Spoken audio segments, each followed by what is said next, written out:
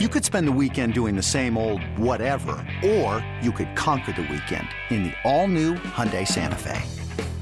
Visit HyundaiUSA.com for more details. Hyundai, there's joy in every journey. This episode is brought to you by Progressive Insurance. Whether you love true crime or comedy, celebrity interviews or news, you call the shots on what's in your podcast queue. And guess what? Now you can call them on your auto insurance too with the Name Your Price tool from Progressive. It works just the way it sounds. You tell Progressive how much you want to pay for car insurance, and they'll show you coverage options that fit your budget. Get your quote today at Progressive.com to join the over 28 million drivers who trust Progressive. Progressive Casualty Insurance Company and Affiliates. Price and coverage match limited by state law. And welcome into another edition of Spits and Suds. I'm Gavin Spittle of 105.3 The Fan, and love having special guests on Spits and Suds to talk about stars, talk about their careers, and we are so happy to be joined by Brian Ray. You watch Brian in between periods, Stars pregame, Stars postgame. Him and Brett Severin doing a great job on Bally Sports Southwest, and he joins us today. Kind of a late night last night, right, Brian? Kind of last couple games, late nights. They're always late. If it's a West Coast game, they're always late.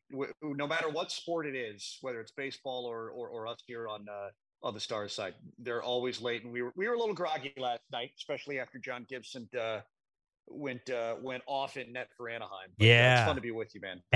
Thank you so much. And we'll talk about that in just a second. There is one thing on my mind. Will we ever see a live drop of the mitts between you and Sevy? Never. Okay. Never. I know it's simple.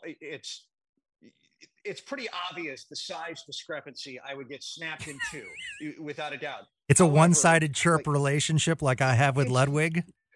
You know what? No, it's definitely not one-sided. Look. Okay. I recognize the physical discrepancy between me and Sevy, and Sevy knows I recognize it. However, if Sevy throws a chirp at me, I'm not going to lay down.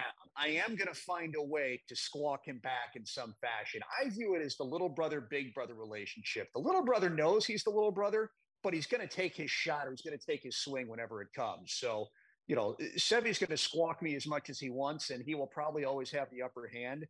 But I'm going down in a blaze of glory if I have to. That's the way I've determined things now. It really does seem like you guys have good chemistry. When you're off the air, you guys – I always love the behind the scenes, and, for those listening, let us in. Are you guys watching the game together, comparing notes? Yeah, yes.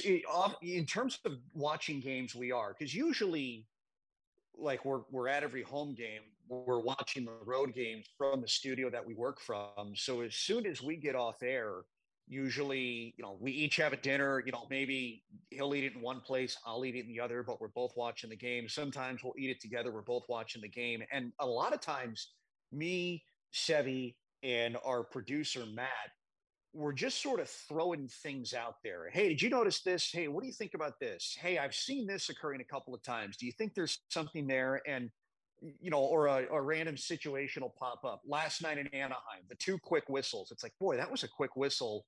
Second time you see how fired up Tyler Seguin was. It's like, well, Seguin was involved in the first one. I'd be fired up too.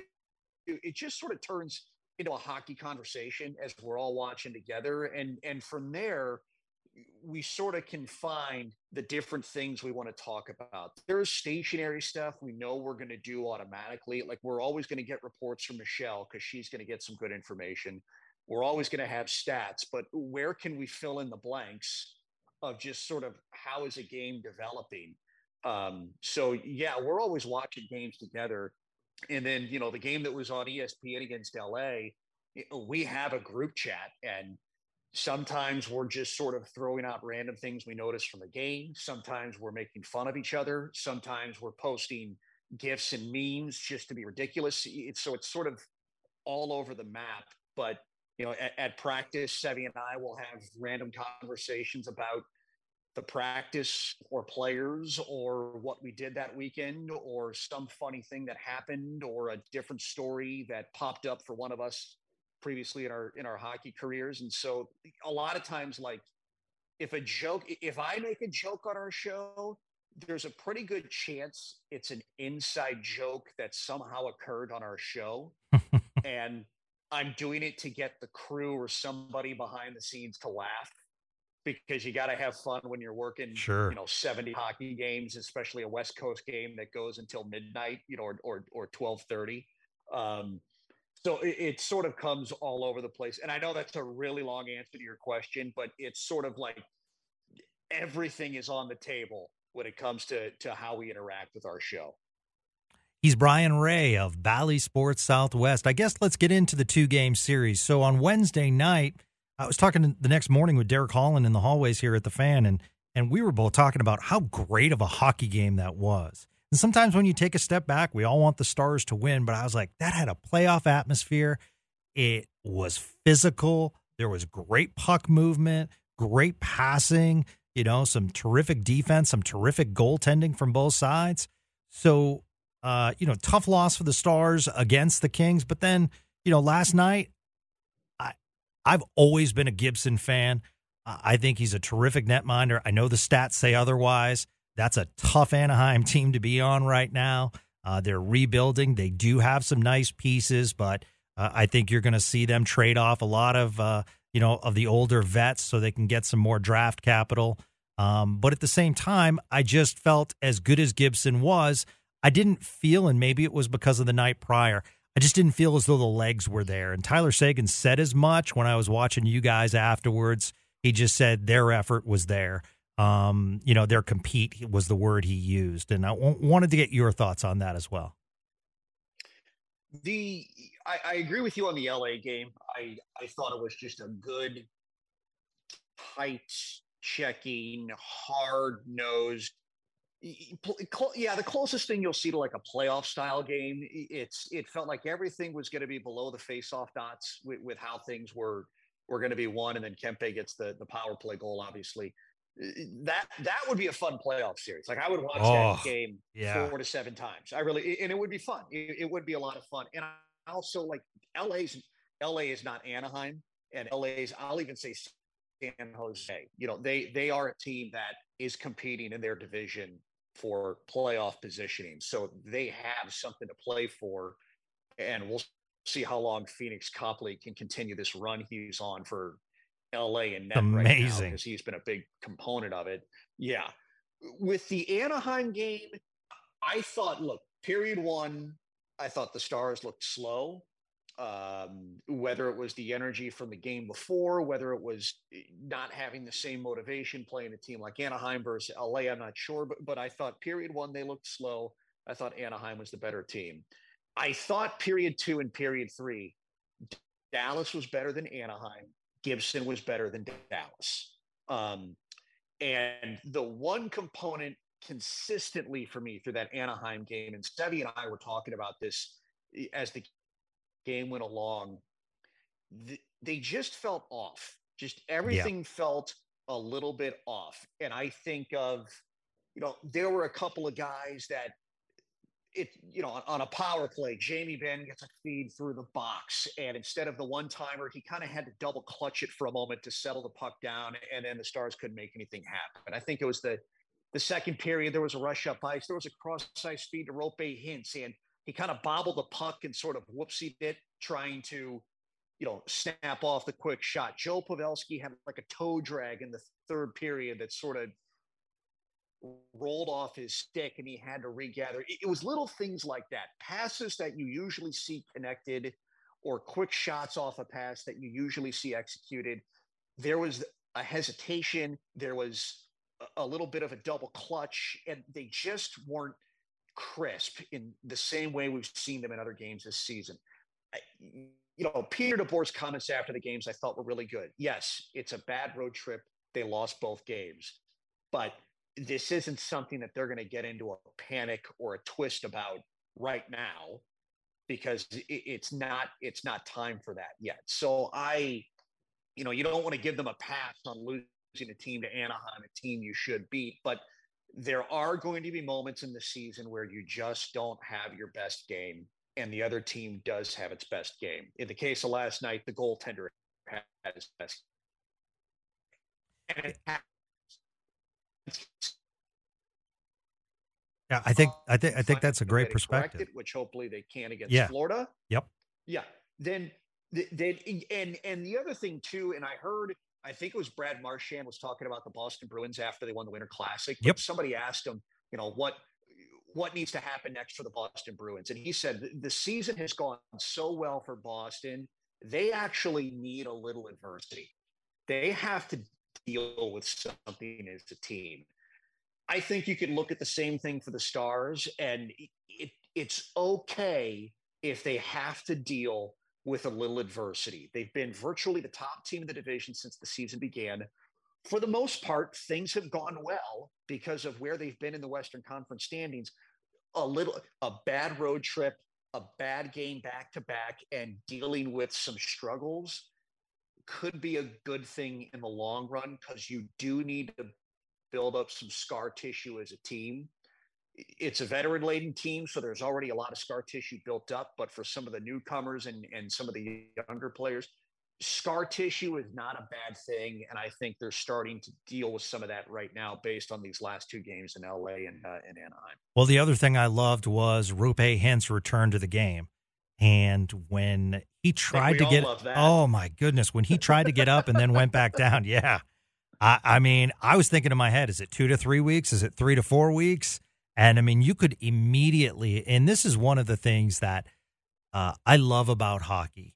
When you take a Joe Pavelski, and the Spit and Chicklets were talking about this on their podcast, like how much has Joe, because they were talking about the new Joe Pavelski contract, how much has Joe Pavelski meant in that is Roope Hintz and Jason Robertson, are they that much more, are they just as effective without Pavelski?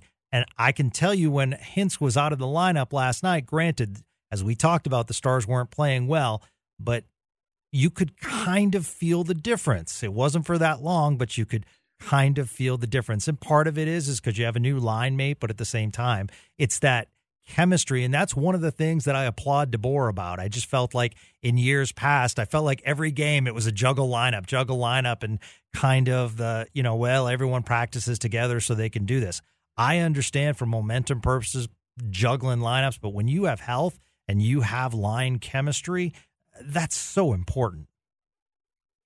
Well, it seems like that line is the one line that hasn't been juggled for the last 2 years, essentially. And with, I've always said the whole is greater than the sum of its parts, right? Joe Pavelski has made Roope Hintz and Jason Robertson much better players by being the presence that he is with those two. But I think Jason Robertson and Roope Hintz call it giving Joe Pavelski a new lease on life because of the production he's been able to put up in his age, 36, 7, and 38 Amazing. years. It's not that Joe Pavelski would not have been able to do it without those two. It's just they complement each other well. And there's always, I wish I had a good definition of chemistry. It's kind of one of those, you don't know how to define it, but you know it when you see it type thing. Yep. And clearly what you've seen with the top line is true chemistry. And yeah, it is a different animal when those three are on the ice together playing hockey as opposed to anybody else with them or any other line for the Dallas Stars. It's a great luxury to have. And it's going to be a big factor in whatever they end up doing this year. But with Roope Hintz, think of some of the injuries he's gone through. Yeah. It's the groin injury or whatever during the COVID shortened season where it was Willie or won't. He was playing every other game, essentially. Like play a game, take a game off, play a game, take a game off. He had in the bubble run, he was dealing with some injuries and labored through it as best he could all the way to the series against Tampa. And for the shot block he took last night, it's great to see him coming back. But another thing that Sevy and I were chatting about is, and even Esa Lindell, the shot block he took. Okay, they came back. That's a great sign. What do they feel like today? Yeah. Once the adrenaline filters out of the system, and how does the body react to wherever that puck hit them or whatever type of pain it caused? What does the body react today regarding that? It could be nothing. It's good that they have a day off, and there's some treatment that can happen if it's needed, and they have a few days off until they play Florida. But it's always the next day for me. What does the body look like the next day for the player? How does the body feel the next day? Because there's always the adrenaline factor that sort of allows you to power through a couple of different items when you're dealing with injuries or circumstances like that. Yeah, I also like the chemistry between Marchment, Ben, and Wyatt Johnston that's forming, and those two will protect Johnston, kind of allow him to roam free, and I really like Marchment in the corners.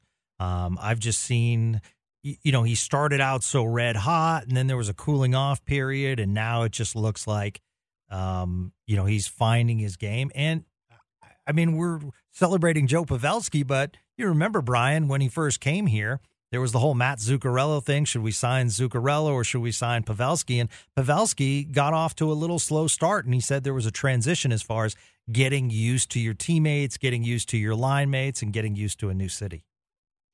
Yeah, I don't have their ages off the top of my head. I love, like a lot of Stars fans, a lot of hockey fans, I love to play the cap-friendly game. I really do. I do too. And yeah, I think we all do. I think we live in a fantasy sports world. I'm not a big fantasy sports guy, but it's the world we live in. And being able to, at first you were looking at stats and trying to draft your fantasy team. Now with different sports, you have access to roster numbers and contract terms and salary cap restrict. It's just added another layer to that fantasy sports mentality that sports fans have today. But when you look at the Pavelski and Zuccarello comparison, the thing you have to remember is, gosh, what was it? It was either a 5-year deal at $6 million per year that Zuccarello signed, or it was a 6-year deal at $5 million per year that he signed with Minnesota. But I think he and Pavelski were in that similar age bracket, and that's a lot of term at a hefty price to commit to one player at that age. So I understand why Jim Nill and the Stars let Matt Zuccarello walk or decided not to match that contract, whatever the circumstances were. I fully supported it in terms of the big picture. The Joe Pavelski thing, the other wrinkle you have to remember with that first contract, it was a 3-year deal, and it was the $7 million per, whatever it was, but there was no protection in the third year, and that third year was the Seattle expansion draft. So the way that contract was set up was, look, we'll give you that term, and it's a fair market value, but you have to prove to us in the first 2 seasons not to expose you in the third year. So both sides got what they want. There's kind of and there's kind of an out clause on both sides. Obviously, Pavelski that second year just went nuts. And you saw the chemistry with that line of Roope Hintz and Jason Robertson develop. And he basically told the Stars, I'm worth the third year. And absolutely, they were going to protect him with what he did. So little details that get structured into contracts, and the Jason Robertson contract and the Jay Hottinger contracts are other ones you can use to sort of do a rabbit hole deep dive. There's benefits to both sides because there's certain outs for both sides and sort of hold each side accountable. And I think that's what worked so well with that Pavelski contract, that first one, for the 3 years, compared to maybe what Matt Zuccarello was getting from the Minnesota Wild in terms of the length of that contract. And those are like, if those decisions and the salary cap affect GMs on a daily basis, like they really, every day, general managers and assistant general managers are thinking about the salary cap. That's how much of an influence it is. It is the daily driving force in a lot of decisions for NHL rosters. It really is a huge component that I don't think general managers get enough credit for. And even the assistant general manager or whoever the cap guy is gets enough credit for having to maneuver and manipulate the cap as best they can. Another day is here and you're ready for it. What to wear? Check. Breakfast, lunch, and dinner? Check. Planning for what's next and how to save for it? That's where Bank of America can help. For your financial to-dos, Bank of America has experts ready to help get you closer to your goals. Get started at one of our local financial centers or 24/7 in our mobile banking app. Find a location near you at bankofamerica.com/talktous. What would you like the power to do?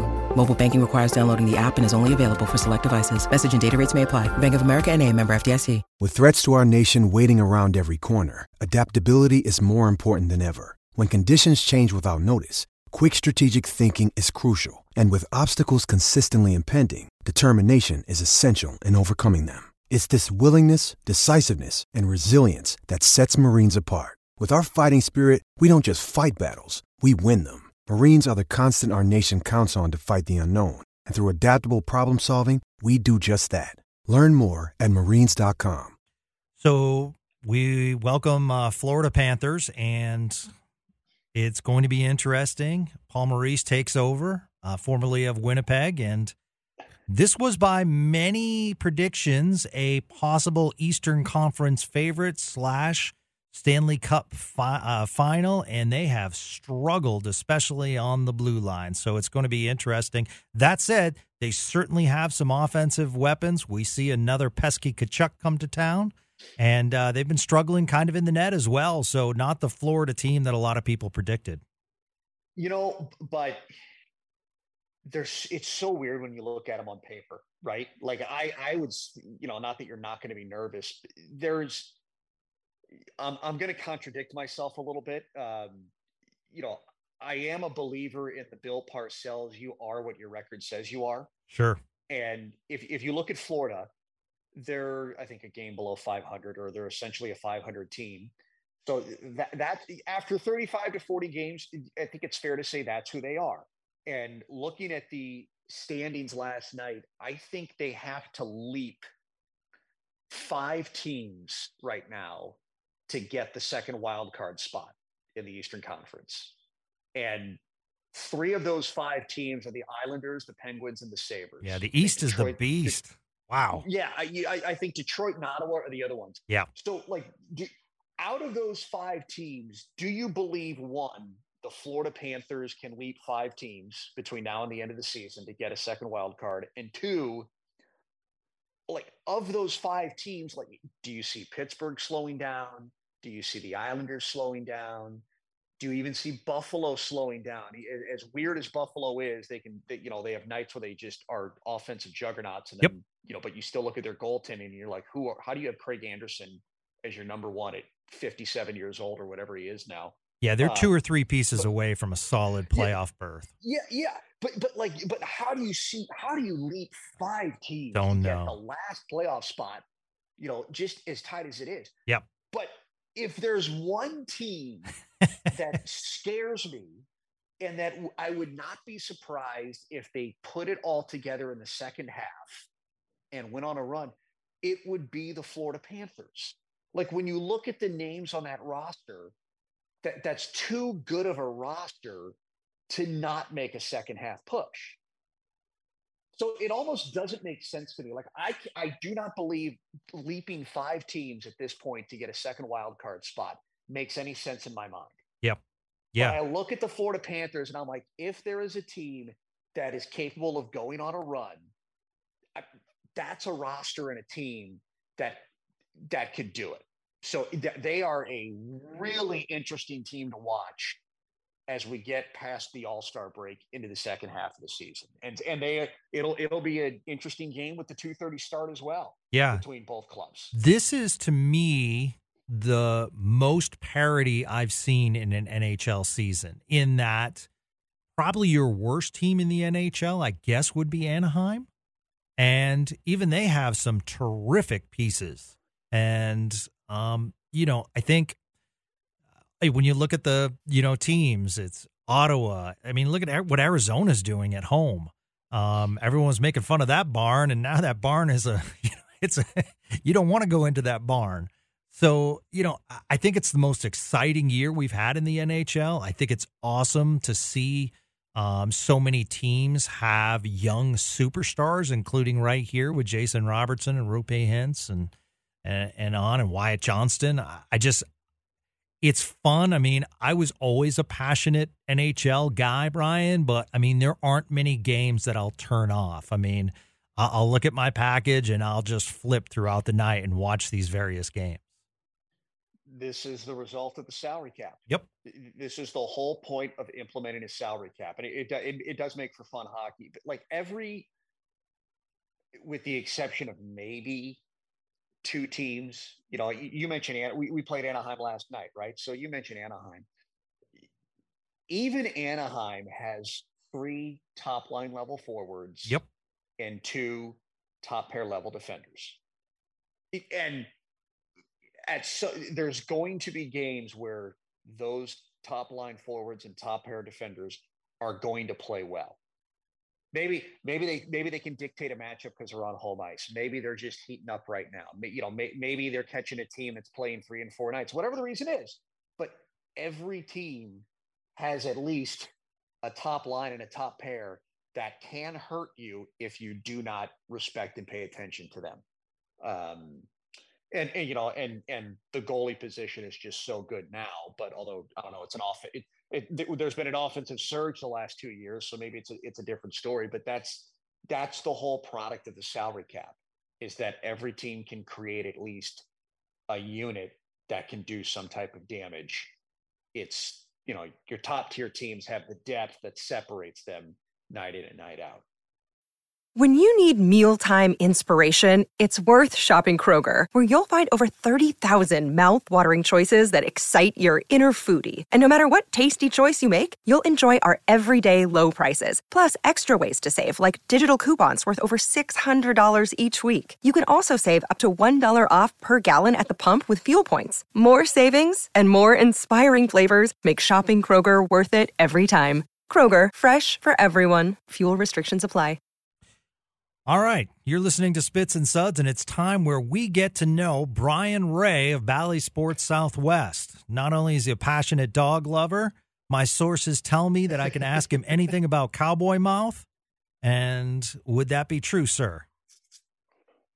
Yeah. Well, you know what? When we were joking before we started this, how you did your information, the cowboy mouth reference, not bad, huh?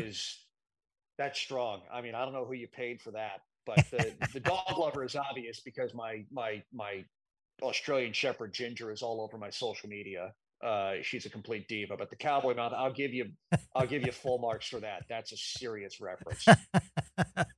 Well, I try. And if you don't know, and anybody who's listening, if you don't know who Cowboy Mouth is, they are a rock band from the late '90s. Yes, never quite made it. Phenomenal live show.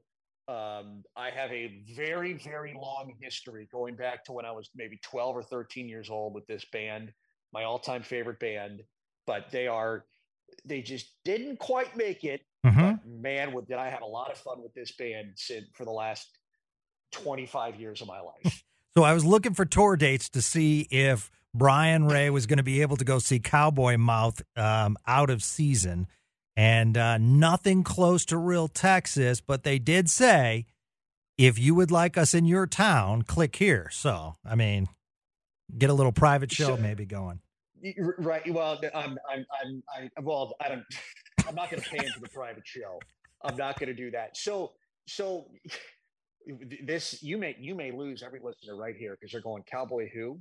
No, so, I mean, this is why it's kind of, we dive in with our guests and we love to find out these interesting tidbits that maybe aren't talked about otherwise. So I'm a 90s music buff, 90s, early 2000s. That was sort of my heyday, but I have older siblings, so I know more about 80s music than I probably should. Okay. So the song was Jenny Says. It was 1997. That was their single, their hit. All right. And, if you go and listen to the song, oh, yeah, I remember that one hit wonder partially from the 90s. Mm-hmm. So here's the thing with Cowboy Mouth. When I went and saw them, I was 14 years old. They were playing a summer festival. They were on tour with Sister Hazel. Like I said, late 90s, living the heyday. Yeah. And my brother discovered Cowboy Mouth because he lived in New Orleans. Cowboy Mouth was a New Orleans band. Sent me the CD, loved the CD, go see them. I show up an hour before they go on stage, and it's this sort of street festival show, and they were actually setting up their own equipment. So I'm in my oversized Cowboy Mouth t-shirt, my Cowboy Mouth hat. And the drummer is the lead singer, Fred LeBlanc, really talented musician. So I met Fred before the show, got him to sign my shirt, my CD, my hat, and, chatted with him a bit or whatever. And at the end of the show, Fred pulls me on stage to play drums with him. Whoa. So that was the start of a very strange relationship with this band. And then when they would come back to my hometown of St. Louis, I'd be able to see them before the show. Fred would pull me on stage at the end of the show. And we did this, I don't know, it was like 4 or 5 times, whatever it was. And then, I turned into a teenager. I'm not some cute, dorky little kid anymore with a baby face. And it's, they found some other little kid to bring on stage. I get it. That's fine. So I'm not going to ask him to play my living room. I just text Fred, when is sound check? And when a band doesn't make it big, you can do these kinds of things. I'm not, it's not like I'm some cool in with the band type thing. Like they never had the mega moment of success. They came close, but it wasn't there. So I got to know Fred and Paul Sanchez, who's no longer with the band, and John Thomas Griffith, who still is. I just got to know them over 20 years of watching this band. And then you follow them in high school and in college. And I would pop up when I was living in different parts of the country, working minor league hockey, and they would come to town. I'd see them. So there's just this weird thing where, my brother went to college with one of the roadies, and then he discovered them in New Orleans and would see them. And then I end up on stage with this random band that has a random song on the radio, and it sort of snowballed. And the long, convoluted way I'm getting to the wrong side of this way too in-depth story. I mean, you can hear the excitement in your voice. You can hear this. It is. Look, the only people who know more about this band than me is the band. All right. It's as simple as that. So when the song Jenny Says came on the radio, this is why nobody's ever heard of Cowboy Mouth. They were signed to MCA Records, and they have this song, and they had a really good following in what I'll call the SEC, the southeastern part of the country, Texas all the way to Georgia, up to maybe Missouri, Kentucky, Tennessee, because that's the main area they tour. They're based in New Orleans, right? So they're building up steam, and MCA Records, I don't even know if MCA Records is around anymore. They might have been bought by somebody. MCA Records has to make a choice in 1997. Who are we going to put our money behind to promote nationally? This band Cowboy Mouth and their single Jenny Says, or this band Chumbawamba with a song called Tub Thumping? Oh, yeah.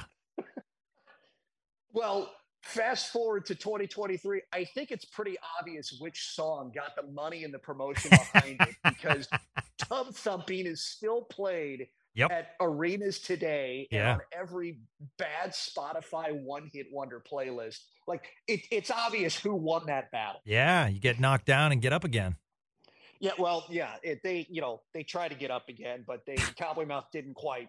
They've had a great run of success. They still tour nationally today because of how strong their live show was. But yeah, look, I told you people, this is going to be a long story. Yeah. About a band you never heard of. Right. Gavin opened the Cowboy Mouth. I did. So blame Gavin. This is what you get when, you do your research, because that now leads us into the other Brian Ray fact. Brian was a part of the now defunct Denver Cutthroats. First of all, What a name. I mean, I don't know if that name would exist today, correct? So the cutthroat trout is the state fish of Colorado. There you go. And the reason it's called the cutthroat trout is it's a pinkish line that wraps around its chin, essentially. Like if you think of fish don't have chins, but right below the mouth, that little underbelly part, they have a pink line that wraps around that. It literally looks like a line across the throat, and it happens to be pinkish red, so it's called the cutthroat trout. Fascinating. And I'm a fisherman, and I didn't know that. Yeah. So what was the mascot called? Gil. I designed the mascot. You did? Yeah. Nice. So like this is the most like minor league sports is a completely different galaxy. Yep. Than major league sports. I don't know. I feel like kind of a jerk saying it, but like if you've lived it, you get it. If you haven't, you don't. And like I hate being, disclusive, saying something like that.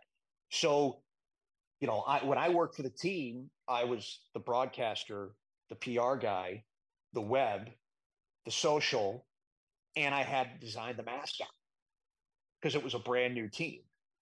So, we were going through names, and I think we did a name the mascot contest and all that. But look, your mascot's a fish. How do you not name it Gil?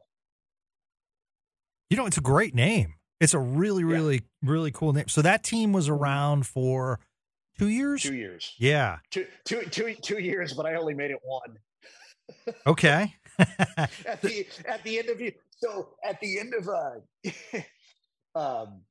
when the team began, there was the partial lockout. God, it might have been the 2012. There was a partial lockout or a delay to the start of the season. So the ownership spent gobs of money trying to promote the team, knowing that there was no NHL hockey going on at the start of the year. You want to try and get as many hockey fans to come see your product as possible, and here's an opportunity. Well, it's still a low AA minor league franchise in a major metropolitan city, so you don't get to pay minor league prices if you're a minor league team in Denver, Colorado. So at the end of year one, I was a major budget cut casualty. So, I had a blast that year. I lived in Denver. It was one of the best years of my minor league life. I was not happy to get axed at the end. I was kind of like, well, I know where you could have, better budgeted your dollars. Always. Yeah. And you know what? For Brian's travels in the Central Hockey League, they include the Austin Ice Bats, the Odessa Jackalopes, the Arizona Sundogs. We talked about the Cutthroats. And then he joined the Texas Stars. So when you joined Texas and you went up to the American League, you must have thought to yourself, like, all right, now we've taken a nice step. Yes. So I'm going to throw one quick anecdote because you'll never find it on the Wikipedia page or my resume. I also worked for the Lubbock Cotton Kings. Whoa. In the Central Hockey All League. right. So, okay, that's not on your resume. And I did not see that with my crack research department. So what happened there and why isn't it on your resume? So I'll walk you through this. So I was hired by Lubbock in May of 2007 to work there, to be their broadcast PR guy, et cetera. Then they went out of business in July. Literally they hired me and then they closed their doors 3 months after hiring. And did you move there? Yeah. So that is when I luckily got hired by the Austin Ice Bats. Okay. They were kind of like, all right, you kind of got hosed in this situation. I'm like, you think? I'm 24 years old. I just moved from Missouri to Texas trying to get a minor league hockey career started, and this bomb gets dropped on me. So Lubbock went out of business. Austin went out of business. Odessa's still going strong today, but they dropped to junior hockey, or they were going to go out of business. Arizona went out of business 1 year after I left. Denver went out of business 1 year after I left. So, the joke I had, you mentioned the Texas Stars. The joke I had with my boss was, look, either I'm the bad luck guy, just murdering these franchises, each one I go to, or they have saved me from minor league hockey. I'll say hell. It's a podcast. Sure. Minor league hockey hell. And I finally get a chance to work for a stable franchise. The Texas Stars are still around, so clearly I was not the bad luck guy. Yeah. And absolutely. They were the ultimate lifeboat in trying to survive minor league broadcasting in hockey. All right. The last thing on minor leagues, give us a name that we would know that you covered in these markets. That's like, wow, I didn't know that person was there. With the Texas Stars? Either the Texas Stars or the Jackalopes, someone that, made it. Oh, wow. Because okay. I'll give you mine with the Houston Aeros. Charlie Coyle looked wonderful. Scandella looked wonderful. There was this goalie that was Anton Hudobin who, one game looked amazing. The next game, you're like, I just don't know if this person's going to make it. So that Hudobin probably would be mine. Yeah. Well, let's flip this the other way. All right. So, Houston, that's AHL, even though WHL days. Yep. That's one, you should see players graduate from Houston when they were around to Correct. the NHL. Yep. And it's the same thing with the Texas Stars. That it's a true development model now. So Foxa, Lindell, Jason Dickinson, they were all down. Stephen Johns was there when I was there. Jake Ottinger got there right after I got there. Jason Robertson was there as an amateur finishing his junior hockey and just working out with the AHL team. So I met Jason Robertson. He probably wouldn't remember meeting me because he was just lifting weights and skating and practicing with the team. He wasn't playing games. So I've had a lot of crossover from the Texas Stars to the Dallas Stars. The fun one I'll give you is I had 12 games of John Klingberg before he never came back. Oh, okay. He came over to play in North America full time from Sweden. I think he had double hip surgery. So he comes over, starts the season with us. My first year, this is 14-15. After 12, I think it was either he had 9 points in 12 games or 12 points in 9 games, something like that. But after those 9 to 12 games, he gets called up, and then lo and behold, pulls that filthy toe drag off the faceoff win against Arizona and snaps it. Mm-hmm. And it has that highlight reel goal, and it never came back. And then after that, gets that 8-year deal for the $4.25 million or whatever to stay. And that was so we had John Klingberg for 12 games. I had Devin Shore for 20 games. Yeah, he shredded the American League and disappeared. Yeah. So, but when you work in the Central League, it's almost like who do you have that made it, but barely made it? So I had a player in Odessa named Dave Van Drunen, who's on the mythical list of players to play one NHL game and never play another one. So he got there for one game with the Ottawa Senators and never got back, primarily an American League guy. I think his roommate was Mike Fisher, the one game he was up. Oh, wow. His husband. Yeah. It's, there was a couple of guys, Dan LaPerriere, who's a scout, I think with the Avalanche. Yep. He played one season in the Central League, but was primarily an American League guy, had a little bit of taste in the NHL. You know what? To go the DFW route, Jason Deitch, who played for the Allen Americans for a handful of years, mm-hmm. he was a big time player in the Central League, but would have his cup of coffee in the American League and for some reason would never stick. So I have a lot of the reverse, the guys who were there and then sort of just tailed out their career at the very end of it. Did you have Honka in Texas? Yeah, I had. Yes. When I had him, he was Julius Honka. Then I came up here and he was Julius. Yeah. Honka. And I'm like, what? Yeah. I'm like, no, you can't be Julius with me for 3 years or 4 years. And it what are you doing, man? So I had honks. Yeah, I enjoyed honks down there. Yeah, man, I was watching film on him and everything, and I don't want to say, I didn't label him a can't miss, but I said this kid's going to be good. This kid's going to be good, and it just didn't materialize. But that's something else besides looking at the salary cap. I enjoy is looking at the tape, and I always say, and as a person who's covered the CHL and the AHL like you have, I really start to judge at the AHL level because to me, as much as I love the USHL, the Quebec's league or the WHL or those junior leagues, there's so much open ice, but when you come to Texas or something, it just tightens it up. And I've talked to Craig about that as well. That's when you see, how good Ottinger could be or Jason Robertson. So, as much as I, love it, but when it comes to Texas, to me, that's when you can see, because really a lot of those players, I don't know if you agree, Brian, but, it just comes down to consistency why they're not in the big leagues.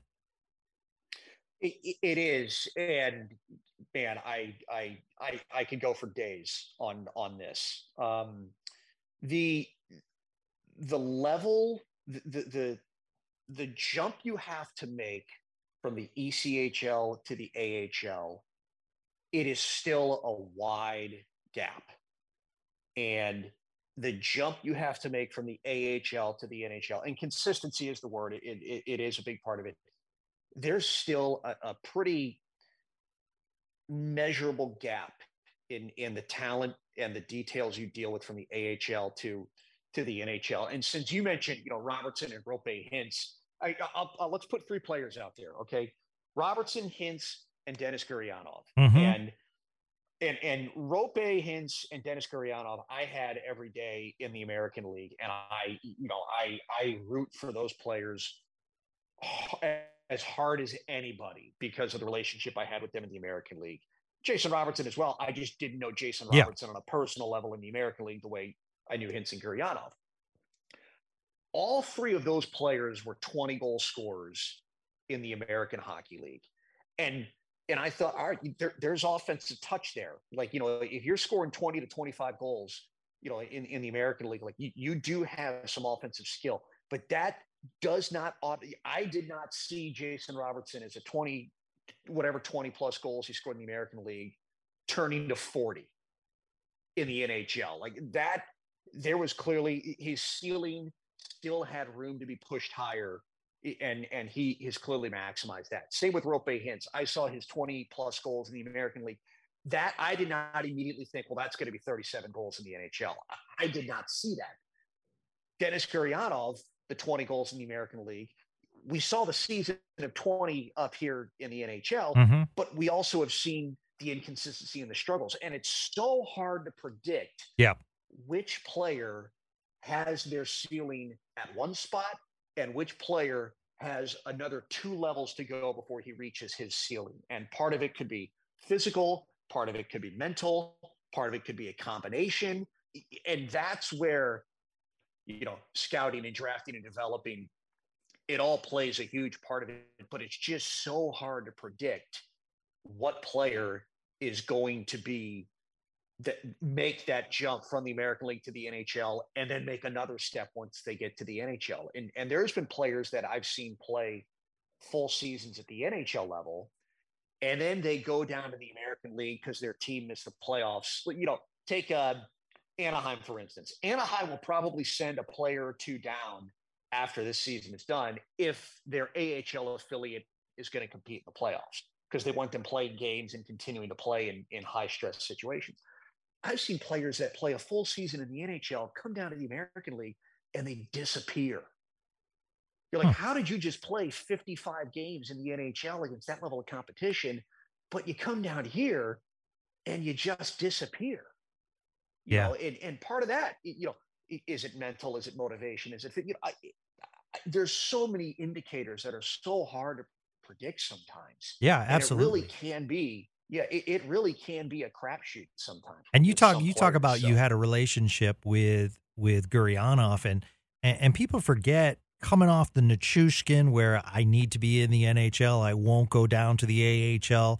And then you had a guy, and one of the things I was excited about when I watched Gurianov in World Juniors, how well he skated down the wing for Team Russia.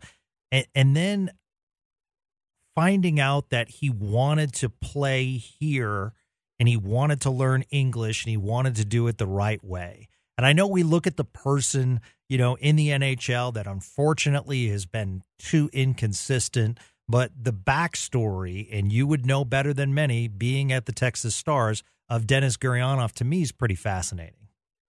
So I'll tell you Denis Gurianov's story, and hopefully for the real diehard Stars fans, they'll enjoy this. This is a Denis Gurianov AHL story. And look, I'm going to put the disclaimer.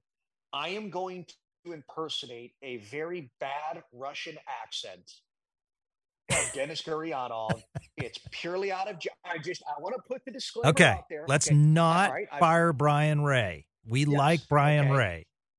And Dennis Gurianov knows this story, and he's the first person to laugh at me. So I apologize in advance for my very poor impersonation. But Denny came over to us when I was in Texas, and obviously this is a 20-year-old kid, barely speaks English, new country, new cultures, new environment, everything, and you do not get a translator in the American Hockey League. All right, let's just put it at that. So he is at the mercy of what English he knows. And I remember, when you're the PR guy or the broadcaster and you're working with some of these guys, yes, they're developing on the ice, but they have to do interviews. They have to be in front of the camera. The media is a part of the life and the job. So that is another part that they are developing and working with. And Dennis Gurianov was no different. So we go the whole season.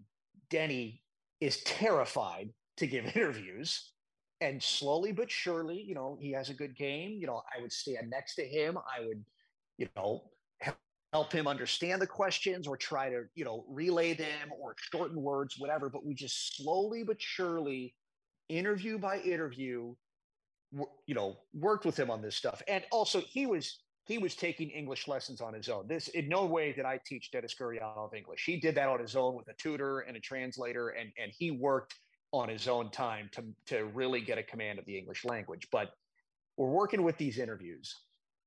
So we get to the end of the season, and he gets called up.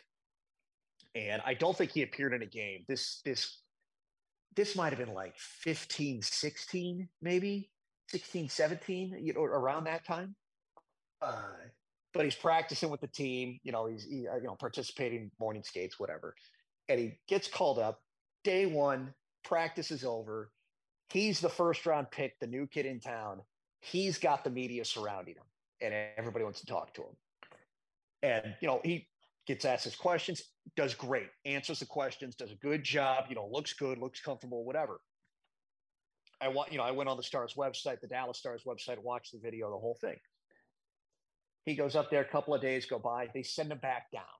He got his taste practicing. They send him back down. And I see him the first day he's back. I walk into the locker room and I'm like, hey, Denny. And I mean, he smacks me on the shoulder, probably harder than he thought because of how excited he was. But he just goes, bro, you see my interview? And I look at him, I go, I did. I'm like, yeah, Denny, I saw it. You did really well. And he holds out for the fist bump and he goes, you and me, we practice. I was dying laughing. Oh, that's great. It was all you. It was all you. Like, yeah, we practiced. Like, that was you. He was so proud of the work he put in off the ice. And then he did his interview and he felt good with it also. It's just, how do you not root for players like that? And yes, right. On the ice, he's had his inconsistencies, and I just hope and pray he can just find that next step in his game. But getting back to our original conversation of that jump, it's hard to tell what players have hit their ceiling and still have a way to go, and when do you know that a player has reached his maximum potential or he still has a little bit to give. It's so hard to predict and find that indicator despite what efforts they may or may not put on and off the ice to try and achieve that. And so, yeah, those are the stories that I take away from my time at the Texas Stars that I still laugh at now, even talking to you about them. That is great. You've been listening to Spits and Suds, and I apologize for the accent. Denny, no, it was it was decent. It was decent. I don't know if it would make Jack Ryan season 3 accent, but it was decent. No, it was okay. It was not in a mocking style, and it's a terrific story. Brian, this has been terrific getting to know you for Stars fans because we see you on camera and you and Sevy have a great relationship and everything, but I love off-camera Brian Ray. And it's been great that we could take the time and get to know you and talk Stars and find out your passion for things like Cowboy Mouth, your trials and tribulations throughout the minors, the fact that you built a mascot, the fact that you know what a cutthroat is. I mean, you're a beast, brother, and hopefully we will have you back on again. and I will have to do some even more deep diving research on the man that we watch on television known as Brian Ray. You know, there's a lot you can find on my social media between comments, captions, and photos. So there's your sleuthing skills if you want to take care of that. But no, it's been fun. I'm glad you had me on. It's I enjoy the podcast, and Happy New Year to you, to all the listeners. And obviously it's going to be a fun stretch drive as we get into February, March, and April with this team. There's a lot of drama that still remains to be unfolded. So it's going to be fun. Heck yeah, and we will have a new episode of Spits and Suds likely tomorrow with the beast of the NHL, Sean Shapiro. So we'll talk to you again tomorrow right here on Spits and Suds. Have a great day, everybody.